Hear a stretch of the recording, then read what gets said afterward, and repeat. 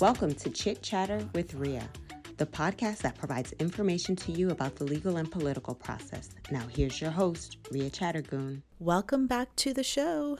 On today's show, I am having a discussion with my very good friend, Hillary Cassel. She's a state representative in Florida. It's her freshman year in the House, and she's going to talk to us a little bit about her insight of what it's like to be in the process, especially being someone who hasn't done it before. Hillary and I became friends when our sons were in preschool together. They were 2 years old at the time. They're 7 now.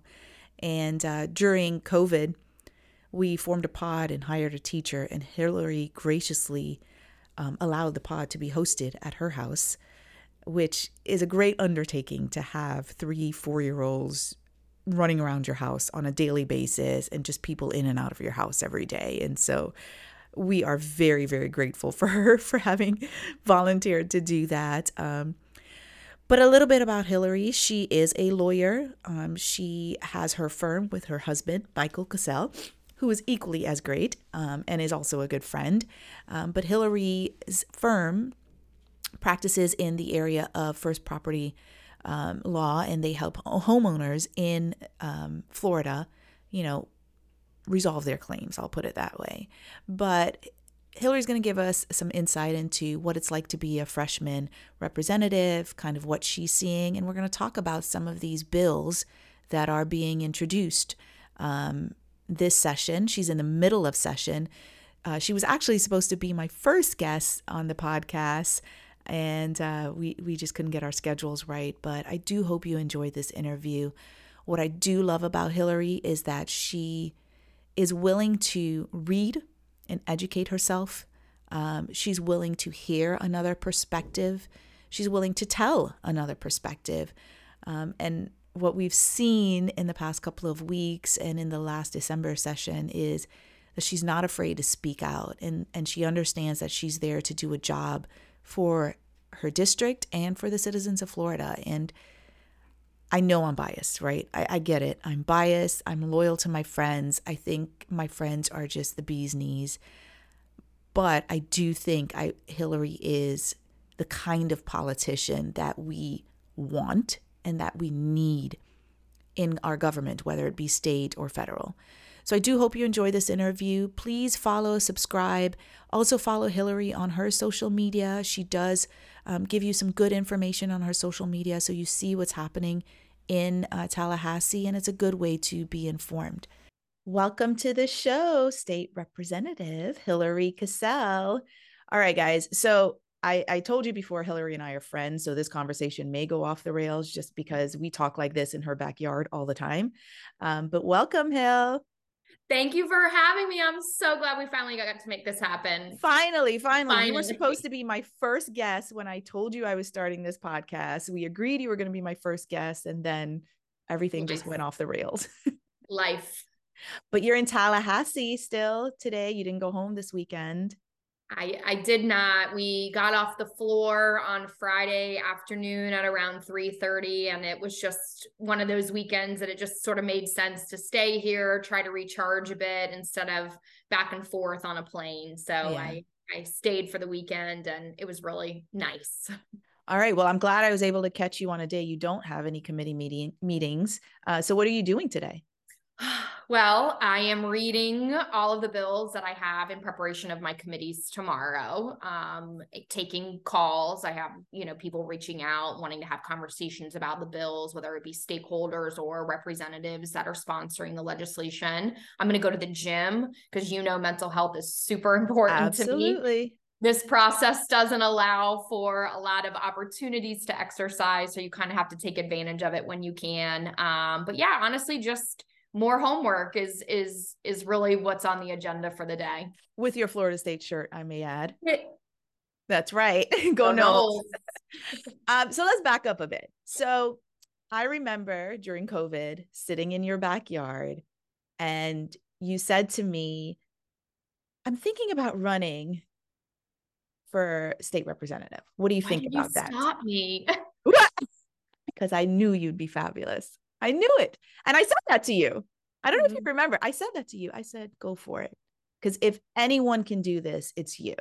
I can't do it because I don't have the temperament for it. But you can, right? And I feel like I've always felt that way during your campaign, your victory party. I told you this. I just feel like this is what you're meant to do. I remember a Senate position becoming open, and I said, well, why don't you go for that? And you're like, okay, slow down, Rhea. Let me do one thing at a time. Now I want you to be governor, but we'll get there. We'll get there. So how has it been? I've been with you through the campaign, and but this is your first session in Tallahassee. Well, except for the special session that you had last year, which we'll talk about. But how's it been so far? First and foremost, I will start off by saying I absolutely love it. I love the process. I love the law. I'm such a nerd. I constantly have questions about everything we're doing. I go down rabbit holes, which is why I'll spend an entire day reading bills, because if you're going to cite to a statute, I'm going to go read it. If you're going to cite to a council that's being appointed or whatever it is, I'm just going to go down that rabbit hole of research, because that's who I am as an attorney. And I also find that that's where you can get a lot of additional information, right? That's not in the bill that's right before you. So putting aside politics and what it's like to be a Democrat in this, super majority minority situation, I love the process. I love meeting people. I love learning about issues. The speaker was smart to not place me in a silo. That's really my wheelhouse. I did not get placed on any committees related to insurance, which, as you know, is my area of expertise. Mm-hmm. I did not get placed on any committees related to the law, whether it be civil justice, criminal justice, judiciary. I've been placed in the environmental silo, in the infrastructure silo. Whole new world for me, but I work really hard and love learning it. So it's exhausting. It's a lot more work than I think people have any understanding for those of us that do it the right way. Not everybody works as hard as I do, or has to work as hard as I do. When you've got an R next to your name up here, you get to have a little bit more fun than we do. Democrats have to work real hard. So, and one of the things I've been trying to express to people, because I get a lot of questions of, well, why aren't the Democrats doing anything? Why are these bills getting passed? And I don't think people really understand the supermajority that is happening in our state, right? Their Republicans are now control the House, Senate, and they've got the governorship. And so it's difficult. And so I always talk to you about, God, that has got to feel defeating, right? You didn't get placed on these silos of committees where you have the experience. We know that was purposeful. That hasn't stopped you, however, from making the comments that are necessary on these issues that are coming up, specifically insurance and civil justice. And so I do want to talk to you a little bit about the bills, but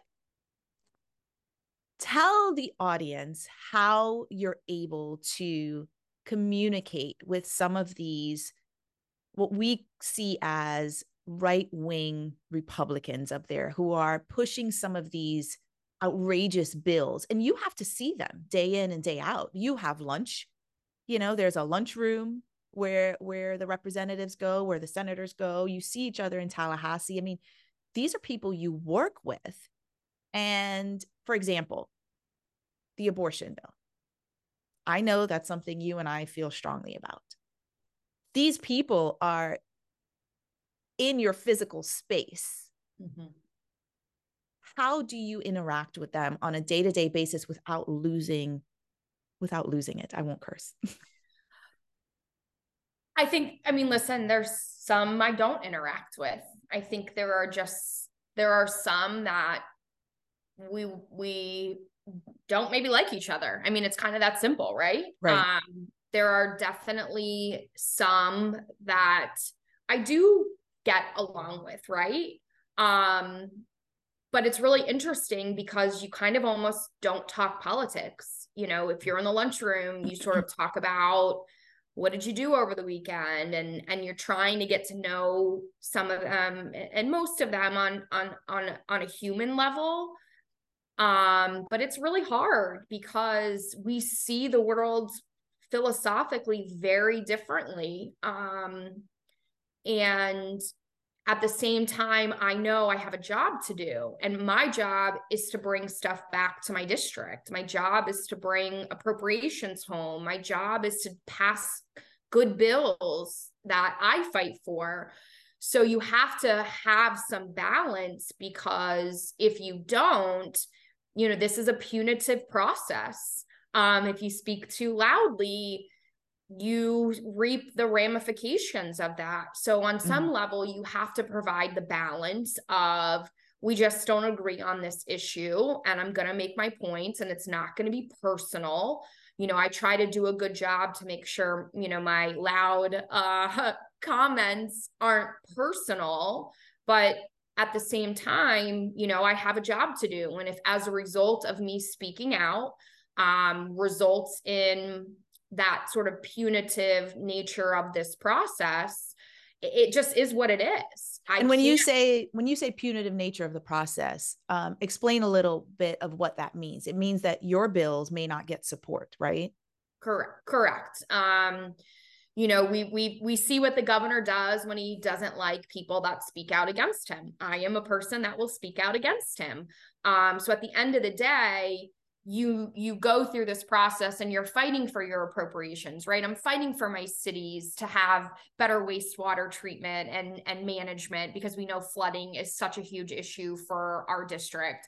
I'm fighting for lift stations to help with that process in other districts. I'm fighting for the Holocaust Documentation Center to make sure that the preservation of the plight of Jewish people is protected at a time where we know that, they're subject to such hate with a governor who's not doing anything about it. So you're fighting for really important things that you need to be brought back to your districts, while at the same time knowing that I could do all of that and it could get to the end of the line and the governor could veto everything because I'm an opponent. Right. But I can't worry about the end result. I have to do my job. I was sent here by a district to fight and to push back on a lot of this agenda. But it is also important to highlight that there is a lot of bipartisan bills that get passed, Right. They're not the bills that we talk about. They're not sexy. They're not going to ever make the headlines. They are trying to make Florida better. But it's the big stuff that I believe are really changing the state of Florida in not a positive way, that we're just never going to agree on. So you got to find that balance. I don't know if I found that balance. I'm only in, starting week 3 of official legislative session. So we'll find out sooner or later. Well, you've made a big impact so far. Let me ask you this, because it's something people ask me all the time. The politicians, the representatives, senators putting forth some of these quote unquote sexy, just, bills that are just there for really sound bites. Do you feel, because you're interacting with them on a day-to-day basis, do you feel that they really believe that some of this is a good thing for Floridians? I don't really think that matters. Right. Because if you didn't believe it, then stand up, have a backbone, say you don't support that. And if you don't, and you run it because what's that say about you? Because you're thinking about your political future. I'm not here for my political future. I don't have a political future. I'm here to do a job, and I'm here to do that job well. And if that means I do the job in a manner that gets me reelected, fantastic. If not, so be it. I have to make decisions based on what's in front of me, not about my future. It's about what's best for Florida. And I think that's definitely lost in this process. I think many people on the other side are running things that they may or may not personally agree with, but that doesn't matter to me. Like, you're running it. You don't get to, behind closed doors, say you don't something agree, different. Right. And then testify with your representative title or senator title and push that legislation through. I don't believe you get to hide behind that. It doesn't matter to me what your personal feelings are. If you're running it, you believe in it. It's that simple. You and I agree on that, my friend. Talk to me a little bit on, just the personal side of how much work this is. I don't think people understand how much work it's work to even just run a campaign, right? I mean, that was just like a job in itself.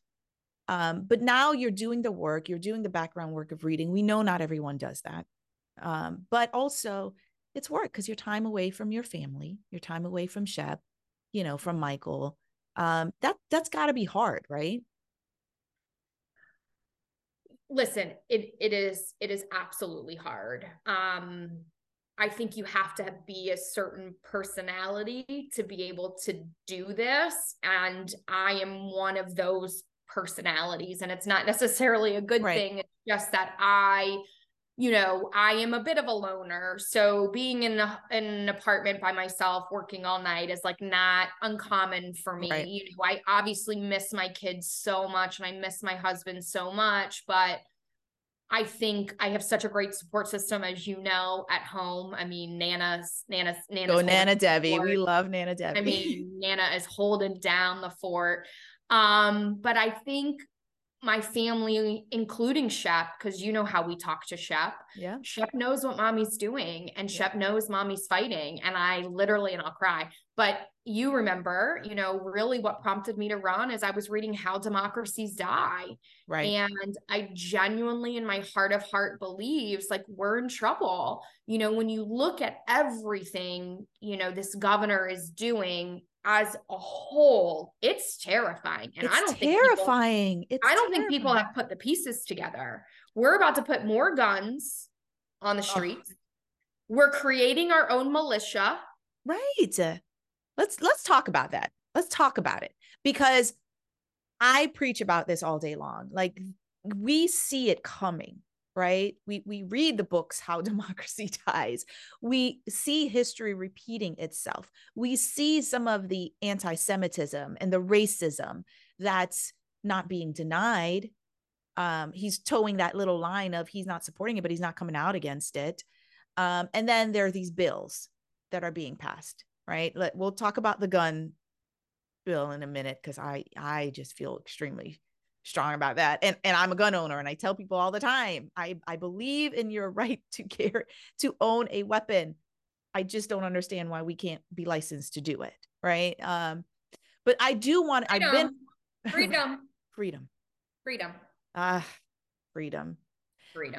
Let's talk. I've been wanting to get you on this podcast to talk about property insurance in Florida, because my homeowner friends are always texting and sending me messages on, can you explain this? And I was like, I'm not the person to explain this. All I can tell you is it's screwed up.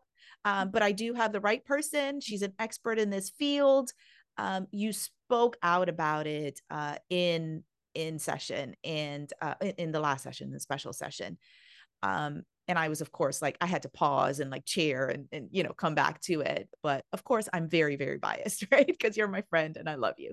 But tell Floridians what's happening with property insurance at this moment. Oh, well, at this moment, your premiums are not going down. You can expect at least another 30% increase in premiums. 30? So at least. Holy crap. Because you saw in my debate, but one of the things that I really focused on was the reinsurance component of the legislation that passed. So, to really not overcomplicate things, right? It's really simple. Property insurance, what you have is a contract, what's called a first party contract between you and your insurance company. Meaning if they make certain promises to you, in exchange for those promises, you make a payment. You have no negotiation power in the terms. That it's called a contract of adhesion. It is sent to you, delivered to you, and you are just expected to pay it. So as a result of that, you have an imbalance in the playing fields. You have an insurance industry, insurance companies that write it, that define it, that exclude it, that limit it, that, put everything in place, and you write a check to make sure you have it. And as a result of that, we found 100 years ago that insurance companies didn't always treat you right because they had all of the ammunition, right? They had everything. They had all of the tools. So there was legislation that passed that said, listen, we've really got to level the playing field in these types of cases. And the level of the playing field was if you wrongfully deny or underpay a claim and the insured proves it and wins, you got to pay their attorney's fees. Right. And the story that I like to tell is a story, a case that I went to trial on. My client's damages were $29,000, right? The insurance company for 3 years fought me on a 2-sentence exclusion that basically said my client had the obligation to notify them of a change, right? Right. A change in the ownership or the occupancy. Well, for 3 years we fought, we litigated. They never offered, let's just say, more than, the maximum donation I'm allowed to receive, which is $1,000. Right. And as a result, we had no choice but to take this case to trial. I proved in trial that the insurance company was aware of the change a year before the loss. Right? Yeah. They had knowledge of it. They had notice of it. They had documents, but they hid those for us from 3 years. And I won at trial, $29,000. Now that's a case today because of the reforms I can't take. I can't represent her. Because what they've done is they've taken away your ability to recover attorney's fees. So now that same client comes to me and says, I've got $29,000 in damages. I know I'm right. This is a valid claim. The insurance company has denied it. They've cited this 2-sentence exclusion. And I look at her and say, I can't fight an insurance company for 3 years for $10,000. Right. Because I'm only going to be entitled to 33.33% of what I recover for her. But more importantly, she needed every penny of that $29,000 to fix her home. And she was entitled to it. She Right. had paid for it. And this was a valid, legitimate claim. So now she has to reduce her claim to hire a lawyer because they deny it. And there's a book, I tell everybody about it. It's called Delay, Deny, Defend. That is their strategy. That is how they work these cases because they know if they can tire you out, if they can wear you down, you're going to take pennies on the dollar. And now, in addition to that, you've got to pay for your own lawyer. So what incentive have we created for insurance companies to do the right thing? And for people out there who are saying, well, the lawyers just want to make money off of these claims, right? And there's been a lot of money made off of these claims. What I don't think people understand is 3 years fighting a claim. You're doing work. You're taking depositions. You're doing discovery because you had to find that they hid those documents. And there's a lot of work to be done in those 3 years that the lawyer's not getting paid for. Well, and we're paying. And you're paying. Because to file a lawsuit is almost $400. Yeah. Right. $500. I haven't done it in a long time. Yeah. My husband takes care of that. To take a deposition costs money, to order the transcript costs money, to pay experts costs money, all of those things. And what people also don't realize is insurance companies, when they pay their lawyers, they pay them monthly, right? Mm-hmm. And the money they spend on attorneys, actually you pay for as the consumer. While you pay your premiums. That is part of their rate request. When they say we spent $1 million on attorney's fees to deny your claim and delay your claim, they actually get to charge you back for it. So they have no incentive to settle your case early because they get that money back in your premium raise, in your premium increase. And I will say this, there was definitely a lot of litigation abuse. I always think it takes two to tango, right? Absolutely. And I do believe there was a concerted effort by the insurance industry to create this boogeyman because this is their wish list. What they got delivered to them through the December property insurance special session and then what's about to pass in the tort reform. When you ask an insurance industry what is their wish list, it is everything. It is every tool David had to fight them, Goliath, the big insurance companies, is now gone. And there is no accountability or transparency in this space because we had an insurance commissioner, and that's a whole nother topic. Well, let's talk about the insurance commissioner, because who resigned 24 hours after the special session, which I called. 24 hours, he hand delivered their wish list. And now, come to find out, he has two very high paying jobs. Not only is he a non-executive for Aspen Reinsurance, making probably $200,000 a year to attend 4 meetings a year. 4 meetings a year as a non-executive. And now he's a lobbyist for the Southern Group.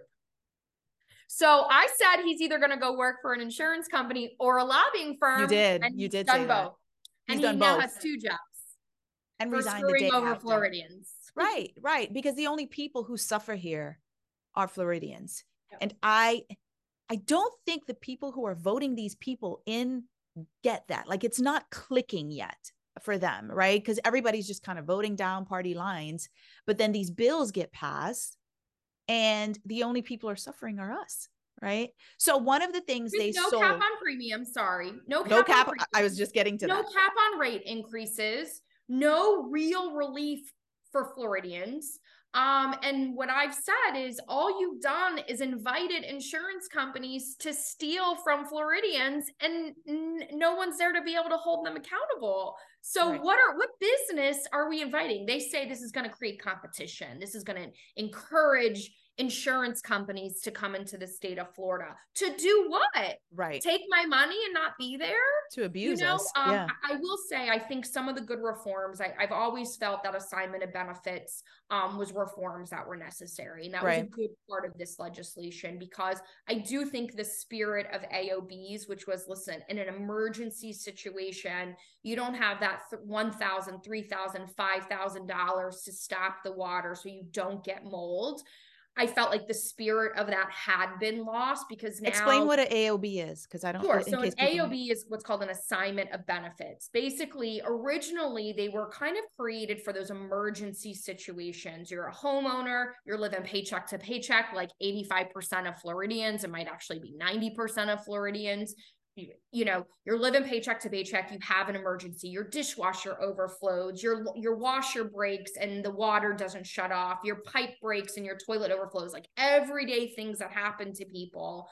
You would hire an emergency service company, and you would be able to assign that portion of the claim to them, meaning, listen, I don't have the $3,000 or the $5,000 to pay you today, but this is covered under my insurance policy. And when the insurance company settles my claim, you will be paid by the insurance company. So that was the original spirit. What happened is assignments, and that was for work performed, for services rendered.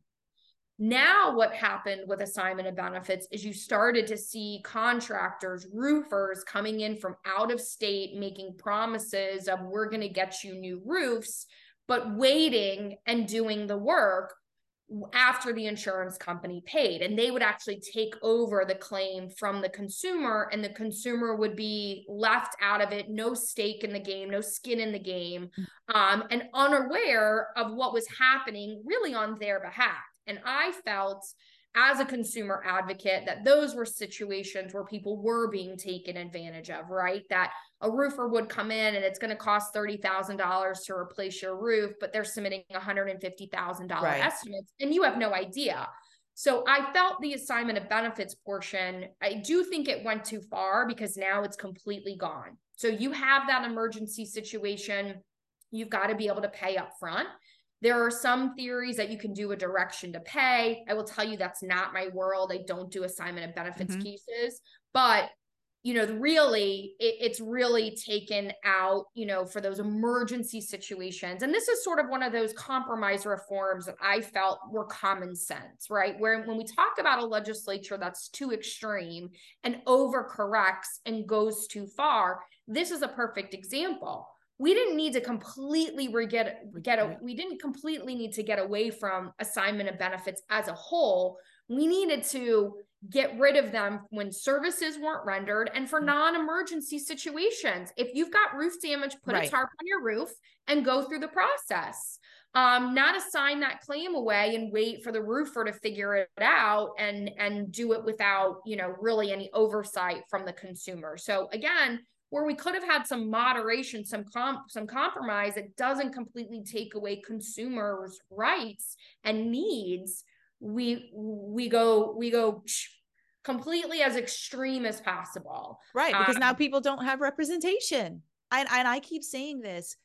I don't think the common public understands that their access to courts and holding big business accountable is declining daily. Will be gone this legislation. And now it's going to be gone. And now it's going to be gone. gone. But we're keeping one-way attorneys' fees in to sue teachers. Oh, well, of course. And we're keeping one-way attorneys' fees in if you feel as though you've been attacked online after you've said a racist or homophobic comment and you get called out for it, you get one-way attorneys' fees in those situations. So we do believe one-way attorneys' fees solve certain problems, but not against big for a certain sect of people. And not big insurance companies that donate millions of dollars. Talk to me about that, right? Because people don't understand what lobbyists do in the political atmosphere, either in Tallahassee or in Washington. So can you explain to me sort of how lobbyists works or meets with either representatives or senators and how that process works? Sure. So lobbyists represent clients. Those clients can be ranging anywhere from nonprofits to corporations to individual associations. For those of you that don't know my background, before I ran for office, I founded a consumer advocacy group called Florida Policyholders Cooperative that retained a lobbyist. And that person is really like your eyes and ears in Tallahassee. Now, I was a different client because I came up every week because I was like, I will be there. You will see this face and you will hear this voice. But not all clients do that. But really, lobbyists, are there to represent a client and whatever legislative priorities, as the terminology is used. What are your legislative priorities? And it ranges. And listen, lobbyists are a great resource when you find the ones that you trust and you find the ones that are going to steer you in the right direction and are going to be transparent. They are really a great resource. One of the things that I am learning, which is a very hard lesson for somebody like me to learn, because I'm used to being an expert, right? Right. I'm used to coming to Tallahassee and I'm the one that they would call. We don't understand what's happening. Property insurance is really complicated. Walk us through it. And you would find you'd get 15 minutes with a legislator and you'd try to explain to them property insurance, and half would be listening, the other half, like, you could just see like eyes glazed over. Because again, it's not sexy, right? It's so fun and interesting. But lobbyists so I am learning, obviously I'm in a whole new world. Like, right. I'm never going to be an expert on water quality, right? Like, I'm going to spend years trying to figure it out, but you rely on those lobbyists to help you through sort of those conversations, or you rely on the associations, to help provide you some insight. But I also do believe at the end of the day, it falls on me as the legislator. So that's why I work so hard, because lobbyists are a great tool and a resource, but at the end of the day, it falls on me, and I don't really listen to many people. Well, and you also read a lot. I mean, you're just a reader by nature. So you want to be that expert at the end of the day, because you don't want to be in those conversations where someone's asking you something and your eyes are glazed over, right? But you also took an oath to do that. You also took an oath to represent your constituents. And I know you take that to heart. I don't feel that everyone else does. But we could talk about that all day long. Talk to me about this tort reform. It's House Bill 837. It's going to affect my work. It's going to affect the cases I file. I actually spent all weekend filing my personal injury cases because I know this bill is going to pass probably this week, Wednesday, I think it's up. Senate is on the floor. They will hear it this week. So this talk to me about This is a really bad bill. I mean, again, if you look at everything in totality, and we talked offline a little bit, there was a bill that came before me that I really struggled with, that, Democrats really take a certain position on it. But because of my district, it's an issue that was important, and I was struggling, how do I maybe not give the typical Democrat vote? Right. But because I don't necessarily believe all of the hype, but at the end of the day, how do I navigate that? And I stuck with my party, because you can't look at these bills in a vacuum, right? Like, these bills, the Republicans are so good at putting in one really great thing about the bill, right? Or a really great title, parental rights, or like, they're so good at that strategy. They're great at controlling the narrative. So great at controlling the narrative. Because at the end of the day, like, you look at the tort reform bill, and there's 9 things that are really awful about it, and maybe there's one good thing, and they're going to run with the one good thing. And it's interesting, like, if you go to the CFO's website now, where they summarize for you what happens in property insurance, it's a farce, because they completely exclude all the tools that they took away from David. Mm-hmm. Everything that's in there is like, oh, we put in extra accountability measures for insurance companies. Well, okay, great. Now you took the time frame from them to respond from 14 down to 7, but who's holding them accountable when they don't respond? So they pick and choose. And that's very similar with the tort reform bill, so again, I believe this is a solution to a problem that doesn't exist, right? Like, and when we talk about increase in premiums, one of the things that I mentioned in committee, because I got to serve ex officio on the Civil Justice Committee, which I know they freaked out when they saw my name. Like, oh, here she comes. I've had a few people be like, we were like, man, how can we say no to this request? But it is, when you look at these bills in totality, right? Like, it is creating a system in the state of Florida that for Floridians is just terrible. When you look at, we're going to have more guns on the street. When you look at, we are going to have our own militia here in the state of Florida. Right. When you look at inability to have access to the courts and hold bad actors accountable, and creating standards. And what the tort reform basically bill does is it does a couple things, but first and foremost, the biggest issue of concern for me is in the negligent security, or what we call premises liability. Right. So we have social contracts here as human beings, right? If you invite me over to your house, Rhea, I expect you're going to keep me safe. If you have a dog that bites, you're going to put your dog away. Or if you have a dog that doesn't like kids and I bring my kid over, I expect you're going to put your dog away. I expect that you're not going to have a hole for me to fall into, right? Like, there's sort of a social contract that's created amongst all of us. If you invite me to your building because it's open, I expect you to put in certain measures that are going to keep me safe. Right. And you have a duty to make sure that you protect against foreseeable situations. Right.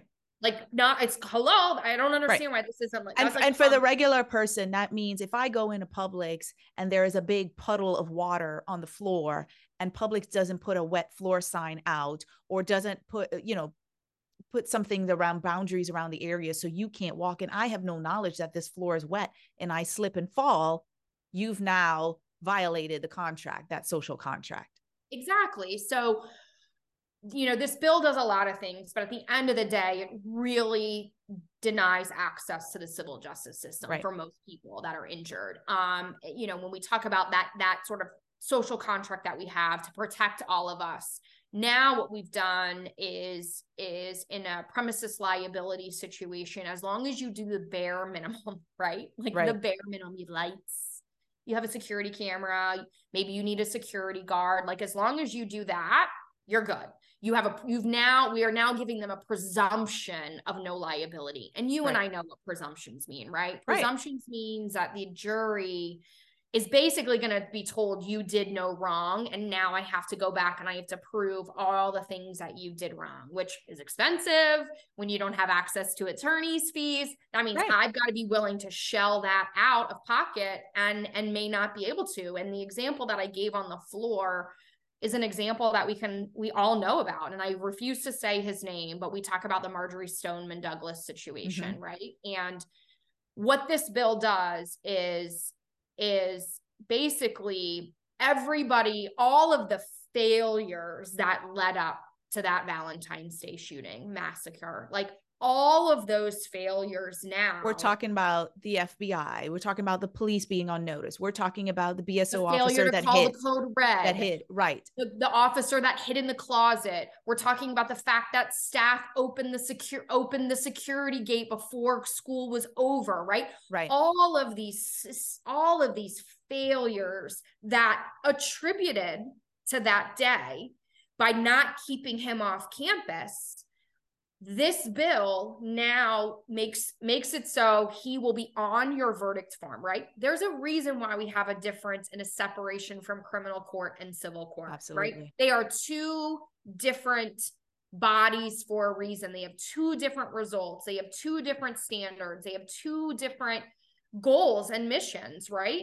And what I said in my closing was, here we are in Tallahassee getting ready to change the death penalty structure from being unanimous down to 8 because we're unhappy with the last 12 people that heard this case. We are unsatisfied that jury got it right. So we are going to overhaul in a state that has put more innocent people to death than any state in this country. Right. We are going to change all of that because we're unhappy. But what this bill does is says all of those failures now are, one, presumed no liability because they had the bare minimum in place. But in addition to that monster goes on the verdict form. Right. So when that civil jury hears who's at fault, who are they going to pick? Who are they going to pick? The obvious answer is going to be the criminal. Right. So now these families in the next MSD, because we're putting more guns on the street, so we all should better let's be real. When the next one happens, these families that sought and got some justice in the civil justice system won't have that same opportunity. So now what we are doing is we are creating a civil justice system that doesn't actually hold people to a higher standard of security, a higher standard of that social contract. I mean, there were multiple security experts that testified in both the House and Senate that said, you didn't speak with any of us when you asked us about what security measures actually deter crime. The Democrat, like, none of what they are putting in place is the bare minimum. It is proven that it does not deter crime. But two, the Democrats, and you talk about what can Democrats do, right? We run really smart amendments. We run amendments that they're going to have to pay for, because we ran an amendment that said, wait a second, if you are a place that has knowledge and has prior within 20, murders, rapes, burglaries, robberies, you don't get that presumption. They said no. So, wow. They said no. So did they say why they said no? Of course not. They don't ask. If you watch them, they don't ask questions of bill sponsors. They don't debate. They waive all of their time because they don't want to be on the record. So when I got to serve ex officio, we put them on the board on 2 amendments, which is kind of unheard of in this process in committees, but we're tired, right? Like, you're going to have to answer. So in Florida, right, we gave motorcyclists the right to ride without a helmet. And it's a really important right that they have, a freedom that they have. And what this tort reform bill does is changes that comparative negligence. So like now everybody pays for the percentage that they are deemed at fault, right? Right. So you get injured in an accident, it's found that you were 30% at fault because, you looked the other way, right? Whatever it is, but the other person's 70% at fault. They're going to pay 70% of the damages, right? Now we've gone to, if you are found as the plaintiff to be 51% at fault, and this again comes into the MSD situation, if you are found 51% at fault, the other side is not liable for anything.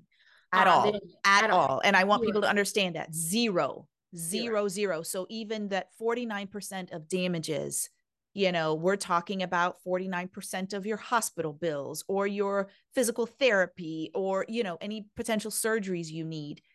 Zero. You are now going to get zero. And I think that MSD example you gave was genius, by the way. It's genius because it's a better way for people to understand. I think people in Florida just think everyone sues for personal injuries and car accidents, et cetera. But when it's couched in terms of MSD and how that really could affect you. I mean, I have a lot of friends who do negligent security cases, that's going to be affected as well. I mean, it's insane. It's insanity. It's insane. I mean, you look at the woman in Orlando who was kidnapped and killed by the maintenance man. That landlord. That was a friend of mine. Yeah. I mean, it was her daughter. They now have to do the bare minimum. So correct. Somebody who was a convicted felon, who was given a key to the apartment, all of those things, now you're presumed not liable. So right. Who's held responsible? Who's held responsible and who is incentivized to do more? Right. Because if you then do more, you're on the hook for doing more. Whereas if you go, I did the bare minimum I was required to do. And and again, what's frustrating to me as an attorney, right? Like, we're the bad guys. Like, we're always the bad guys. It's those billboard lawyers. It's right. those, and I'm sitting here going, you mean to tell me, and this is part of my closing, and I'm going to do it now because I forgot to do it. You know what I mean? Like, you mean to tell me that this legislature, right? And I say the front row because they don't listen to me. Right. That the front portion of the room that is filled with lawyers, and on the Senate side that is filled with lawyers, can't figure out how to outsmart 5 to 10 law firms.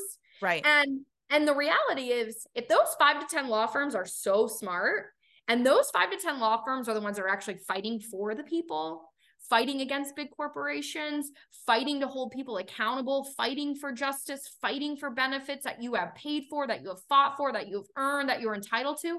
Maybe one of those billboard lawyers should run to be our next governor, because those are the people actually fighting for Floridians. Right. That was going to be my mic drop moment on Friday, and I ran out of time and I couldn't do it. So I'm glad I got to do it here. But I didn't get to watch the speech from Friday yet, but I'm going to watch it, and then I'm going to rewind this and watch this part of it. But you're right. Everyone hates lawsuits. They hate lawyers. But when laws are made because of the lawsuits brought, when people are held accountable and things change, that's the result of it, right? That's why you and I love the law so much, because it's constantly changing. And it has to evolve as we create new technologies, as we talk about premiums, right, in the insurance world, and everything's blamed on litigation. Well, how about the fact that we have 1,000 new people driving on our roads in the right. state of Florida every single day? You don't think your car insurance rates are going up as more people are on the roads? Like, right. And again, it's that common sense that somehow gets lost in the Capitol. Like, you blame it on litigation, yet we don't talk about the other side's litigation. We don't talk about their motive for litigating. We don't talk about, here we are completely in this tort reform bill changing bad faith, and bad faith is very complicated, but bad faith is for bad insurance companies. Right. Why are we making it easier for them? The gentleman, his name is Dale Swope. He's incredible. He is like the number one bad faith attorney in the state of Florida.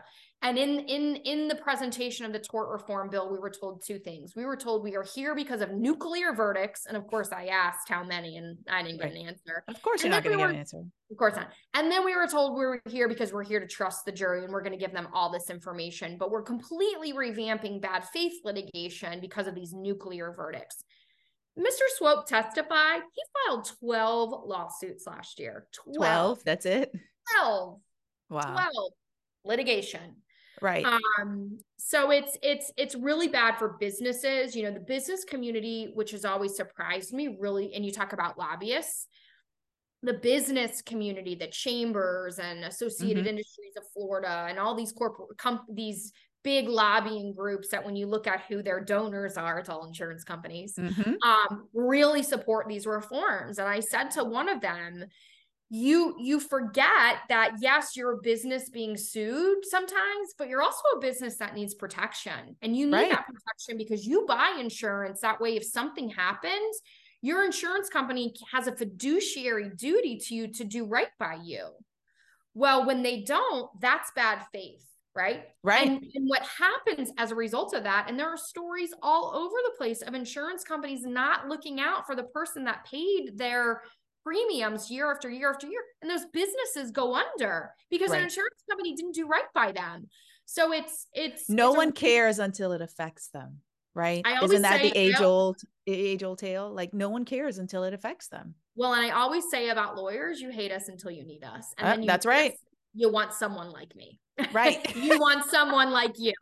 Absolutely. You hate us until you need us. And when you need us, you want the best. I say it all the time. People call me a loudmouth, but when you're in trouble, guess who you call? The loudmouth. Right. Right.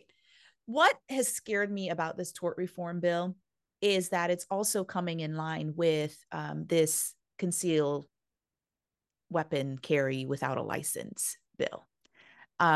It's HB 543, I think, and SB 150.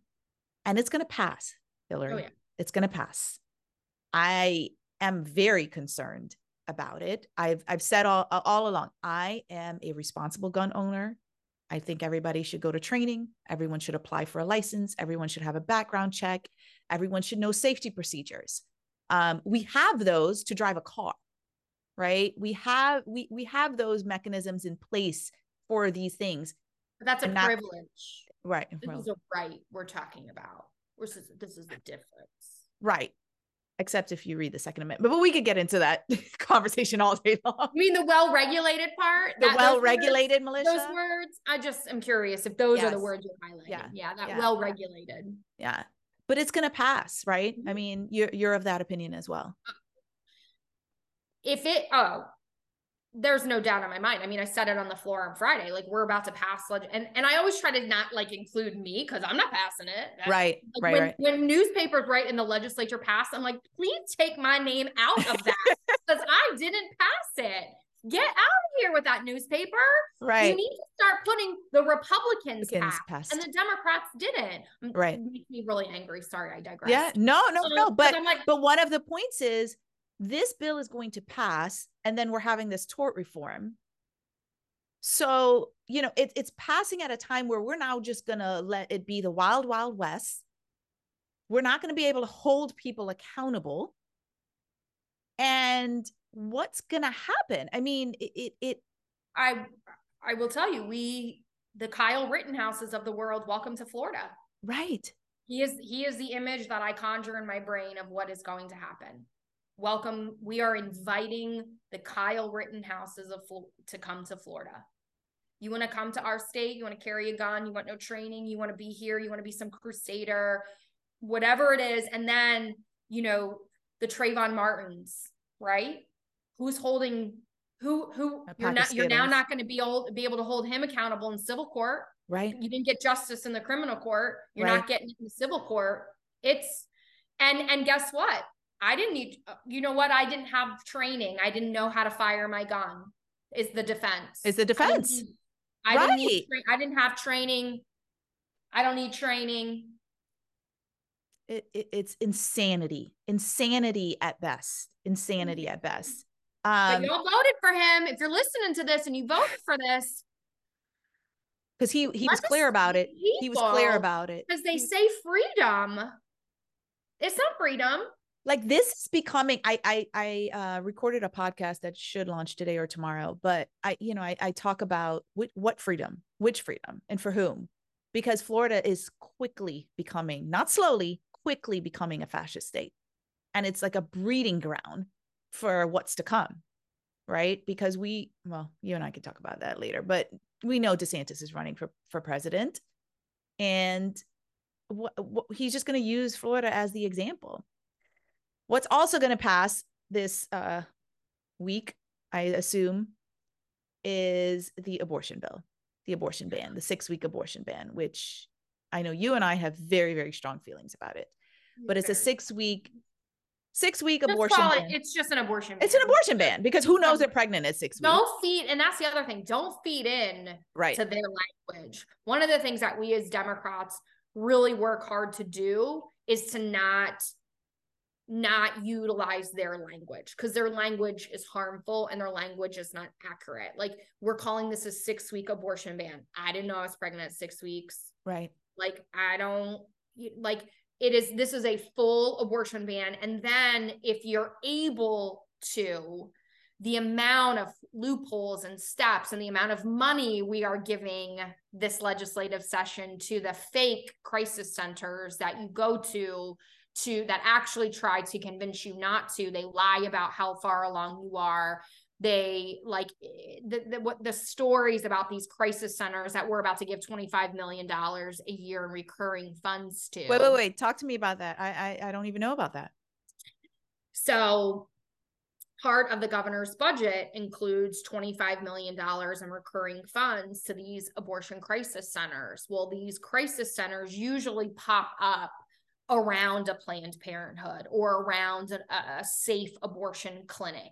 And what the bill does is we already had last year passed a 24-hour waiting period, and you have to go get counseling.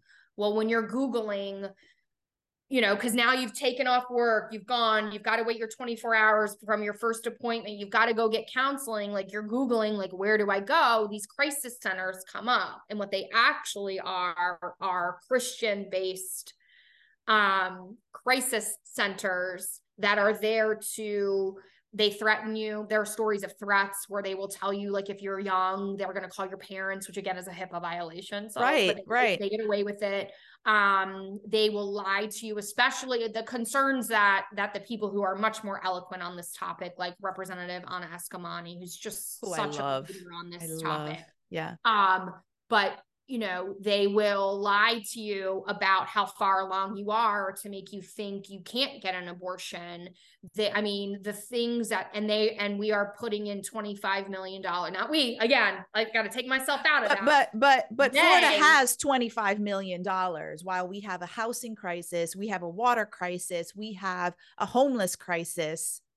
This is what we're spending. Crisis. Yeah. An insurance crisis. We're spending $25 million on a faith-based, because there is no separation of church and state anymore. Right. Faith-based organization. That's what you're telling me. That will put out so the people that stand outside when you go to an abortion clinic, those are the people running the crisis centers. And I want to put in quotes because these are not crisis centers. Right. And because we're putting in all these, obstacles for women to get healthcare, right? This is what this is. It's healthcare. Yeah. This is healthcare, and the stories that we are hearing from these women who are in, and I'm preaching to the choir, right? These situations for these wanted babies and these wanted pregnancies are being forced to basically be on their deathbeds before they can get treatment. We have allowed this conversation of abortion to center around, well, these are just people who don't take birth control and are, promiscuous, and they should have thought the less than 1%. Less than 1%. That's not what abortion is. Abortion is those healthcare women who got devastating news or wanted this and find that the most merciful thing they believe they can do is to make this decision, or they lose a baby, and the procedure to remove a dead fetus is an abortion. It's an abortion. And and that's medical terminology. Like that is how it's defined, right? With a beating heart or not. And you have to have that procedure, and now you're waiting to die. Doctors are waiting until you are on your deathbed. And there's a story of a young couple here, and they were up at the abortion rally where Vice President Harris was here in Tallahassee, and they shared their story. And long story short, miscarried, Doctors could not do anything until she was in experiencing septic shock. And the doctors came out and said to her husband, if we don't perform a full hysterectomy, your wife will die. So your young wife, you have been not only are you you've lost the baby, you now may not have children. And now she cannot have children because the doctors had to wait till she was on her deathbed. I don't even get into the rape and incest conversation because I think it's reprehensible that we're even debating it. And I refuse to, because to meet someone who has been raped or then raped by a family member, and they should have every option available for them. And so this new bill, I mentioned it in my last podcast, this new bill requires them to have a police report or some documentation. As the person who as the victim raped them is standing over them. Correct. As the family member who is committing horrendous acts is standing over their shoulder. Right. Yep. I do not understand the people who are okay with this. I really don't. The other bill that has me just in a rage all day long is HB 999, which is the exclusion of diversity inclusion efforts, and how that's going to affect our institutions. And so in my last, go ahead. No, I was just saying DeSantis, there was an article that just came out where he flat out was like, this will absolutely impact historical Black colleges. Oh, absolutely. But we're not he was talking. Like, yep, that's my plan. That's my plan. That's his plan. But it's also going to impact just the predominantly white institutions as well. Because we're not just talking about Black studies. We're not talking about Hispanic studies. We're talking about gender studies. We're talking about social work programs. We're talking about religious. We're talking about Jewish studies. Yep. I mean, everything's going to be affected by this. In my last podcast, I talked about it affecting even groups. So I belong to a historically Black sorority. And funding for those programs and organizations are going to go. Mm-hmm. And he came out and said, I didn't read that article today, but that's his plan. That's his plan. And what's so crazy is, I do believe I'm here for a reason in this moment, right? Mm-hmm. I do believe history is going to look back unfavorably on this time. I do believe I am on the right side of history. But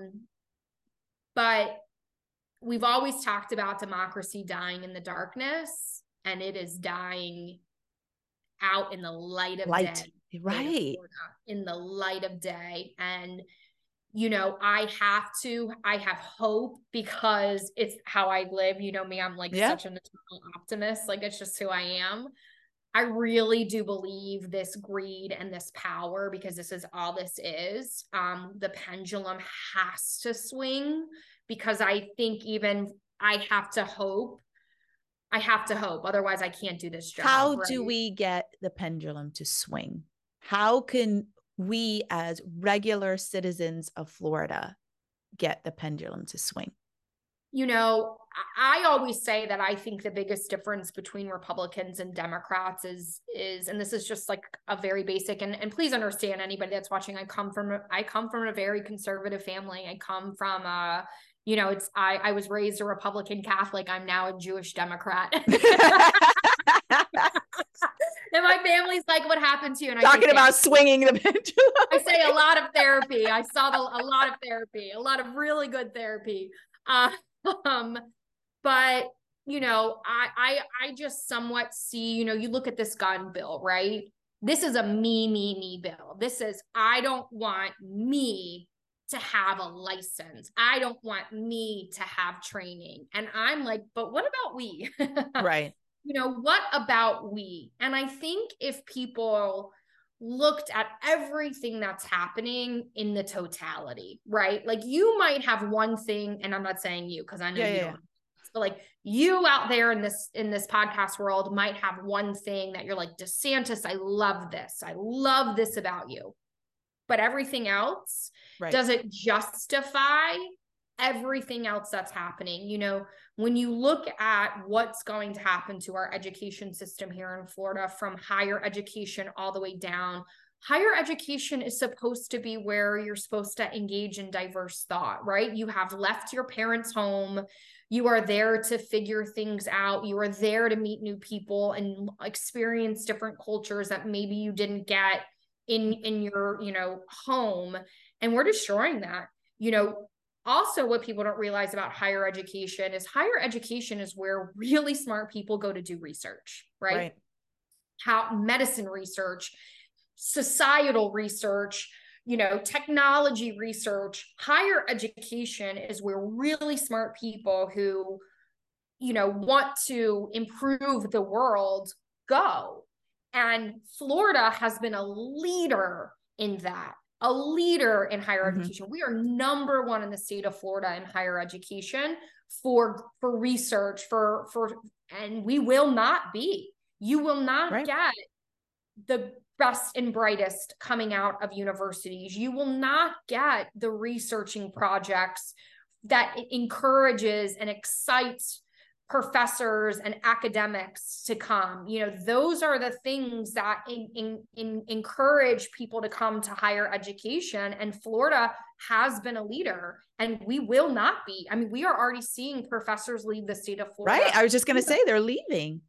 Because it is where you are supposed to go for diversity of thought.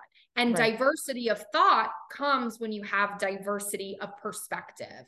And when you shut down diversity of perspective and diversity of conversation and diversity of experience, you can't have innovation. You can't have creation. You can't have that freedom of thought to grow. And people are going to go where freedom of thought can grow. Right. And it won't be Florida. And it won't be Florida. It won't be Florida. I mean, I have friends whose kids are getting ready to go to colleges, and they're now discouraging their children from even applying. Just applying to Florida I had University. A conversation with my husband that said we should really reconsider where we're putting our school dollars as far as what SHEP's potential for out-of-state education is going to be, because he will not be staying in Florida. Well, we know Shep is going to Harvard or Princeton. He's my boy, so I'm very biased. And Liam's mine. So exactly. Liam's my bud. Right. I know. I can't wait for him to come up here and visit me. He's so proud of me. I was hoping to come speak and just everything that's happened. We couldn't, but I do want to bring him up to see you in session, because he, aside from Shepherd, he was your number one supporter. We would drive by, see your billboards, and when they took down the signs after you won, he was upset they took down the signs.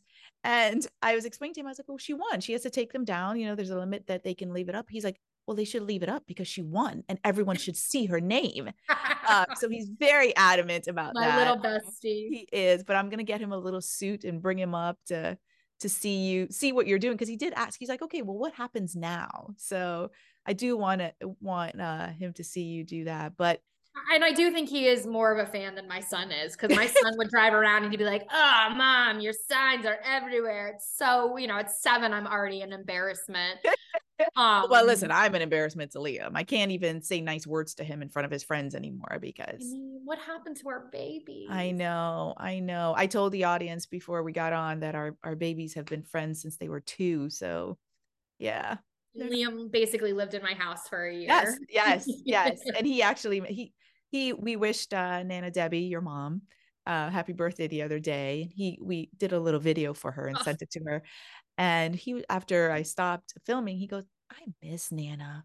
I said, you miss Nana? Yeah, I miss chicken and waffles, because your mom would make them chicken and waffles every Friday. So that's what he as they learned Jew about Shabbat. That's right.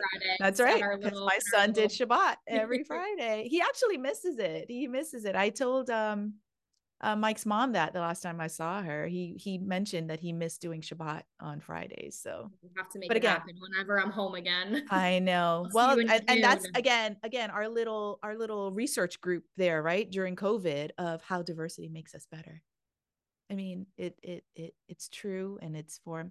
Listen, I'm gonna have you on again because we're bucking up on the hour time, and I know you have to go. I want you to get some exercise in, because mental health.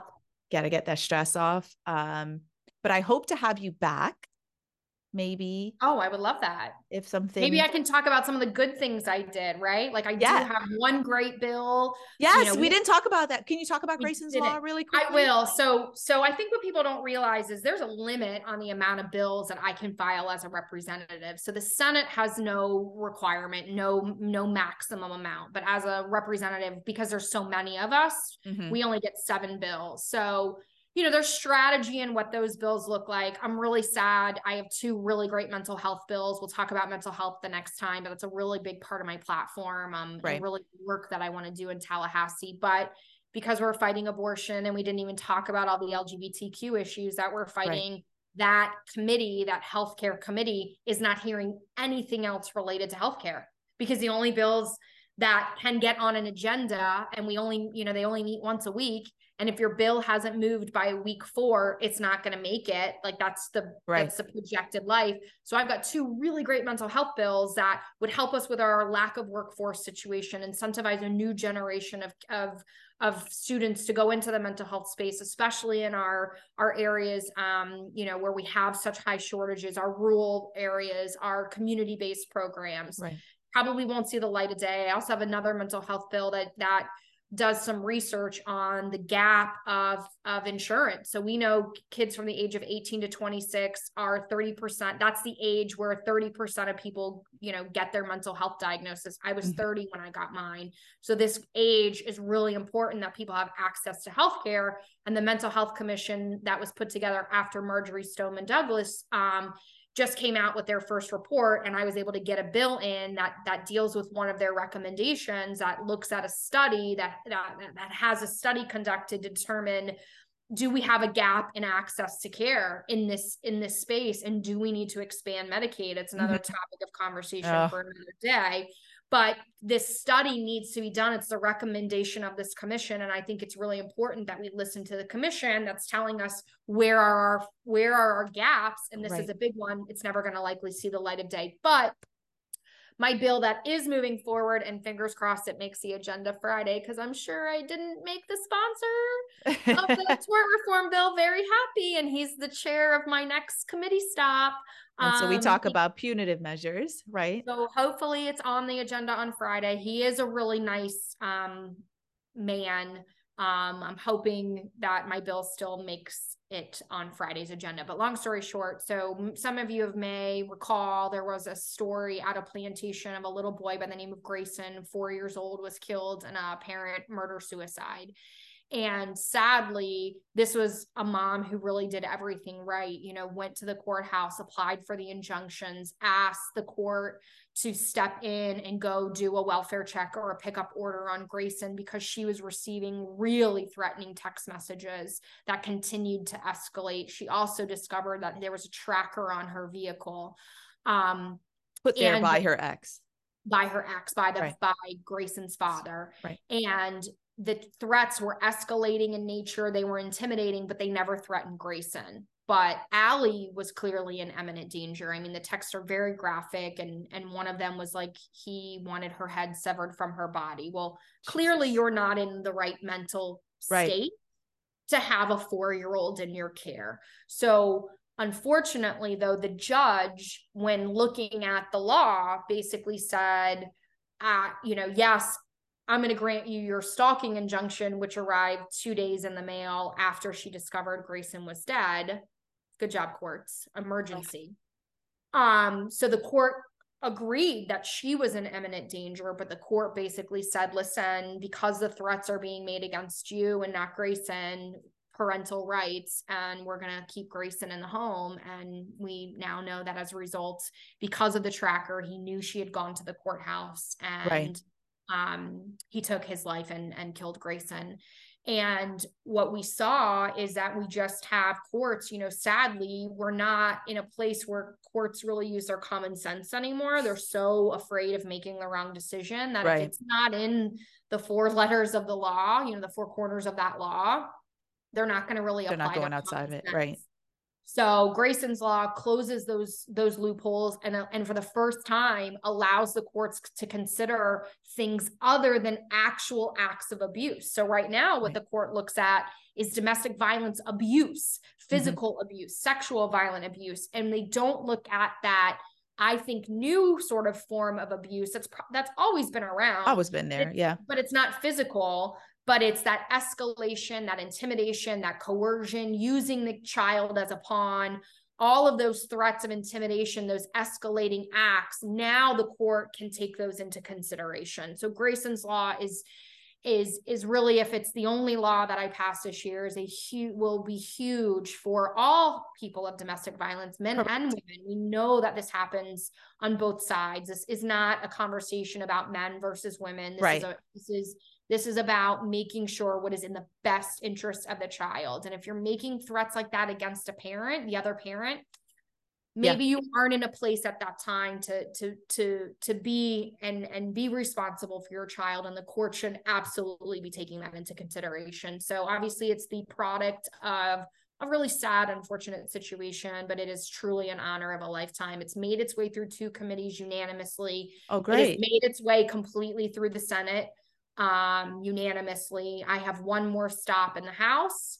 Hopefully it's Friday, fingers crossed for me. That is what I was told before last Friday. I mean, but that's something we shouldn't even be disagreeing on. It should be on the agenda. I mean, these are the easy things that should pass. These are the easy things. And we worked really closely with a family law section of the Florida Bar, and we talk about lobbyists and the resources, and they were instrumental in really getting this bill to a great place where, you know, all sides of advocates, whether you represent, you know, the person who makes the allegations or the person who the allegations are made against, everybody feels really comfortable with this law, and that it's really going to save lives.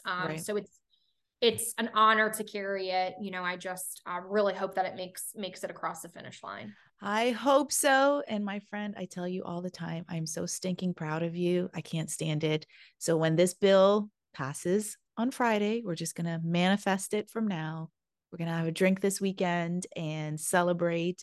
I'm going to have you on because we have so much to talk about. There's so much out there. But I try to keep these under an hour just to hold people's attention. So I will have you back on. If the 2 of us can't hold your attention for an hour, right? Like, come on. We got 2 smart, articulate, fun. I'm getting my video set up soon. So then we'll do it in person with video. So maybe that will, you know, entice people a little bit. But and even though I don't have my hair and makeup done, feel free to okay. share. By the way, this is the life of a legislator. But you've been bringing the fashion on the floor. I've been paying attention. You know, girl. I know you have. I was like, oh, friend, that skirt you wore the other day was awesome. I loved it. Thanks. Loved it. People are always commenting because I wear, you know me, I wear a lot of bright colors. Yes. I don't really wear black. It's not my thing. I like bright colors. And my response to everybody is I got to bring some brightness into this dark building because it is dark. It is dark in here. But hopefully I'm a bit of a ray of light for your listeners. Please feel free to follow me, contact me. If you want, Rhea, I'm going to post all of your social media. Which I'm not great at. I try. You've gotten better. I'm trying because I get that it's like important, but I'm such a nerd. Like I'm such a policy person. Like I get really lost in all this policy because I want to know what I'm voting on. And I think super important. But your constituents are following you on social media. And I also tell every single representative or senator that I meet, you've got to reach these young people, and that's where they're getting their information. Yeah. And it's unfortunate, but that's where we are. Right. And it's the easiest way to get it out. But I think you're doing a great job. I think you're doing a great job with the social media. But year one, I got a lot to learn. It's year one, but I'm doing it.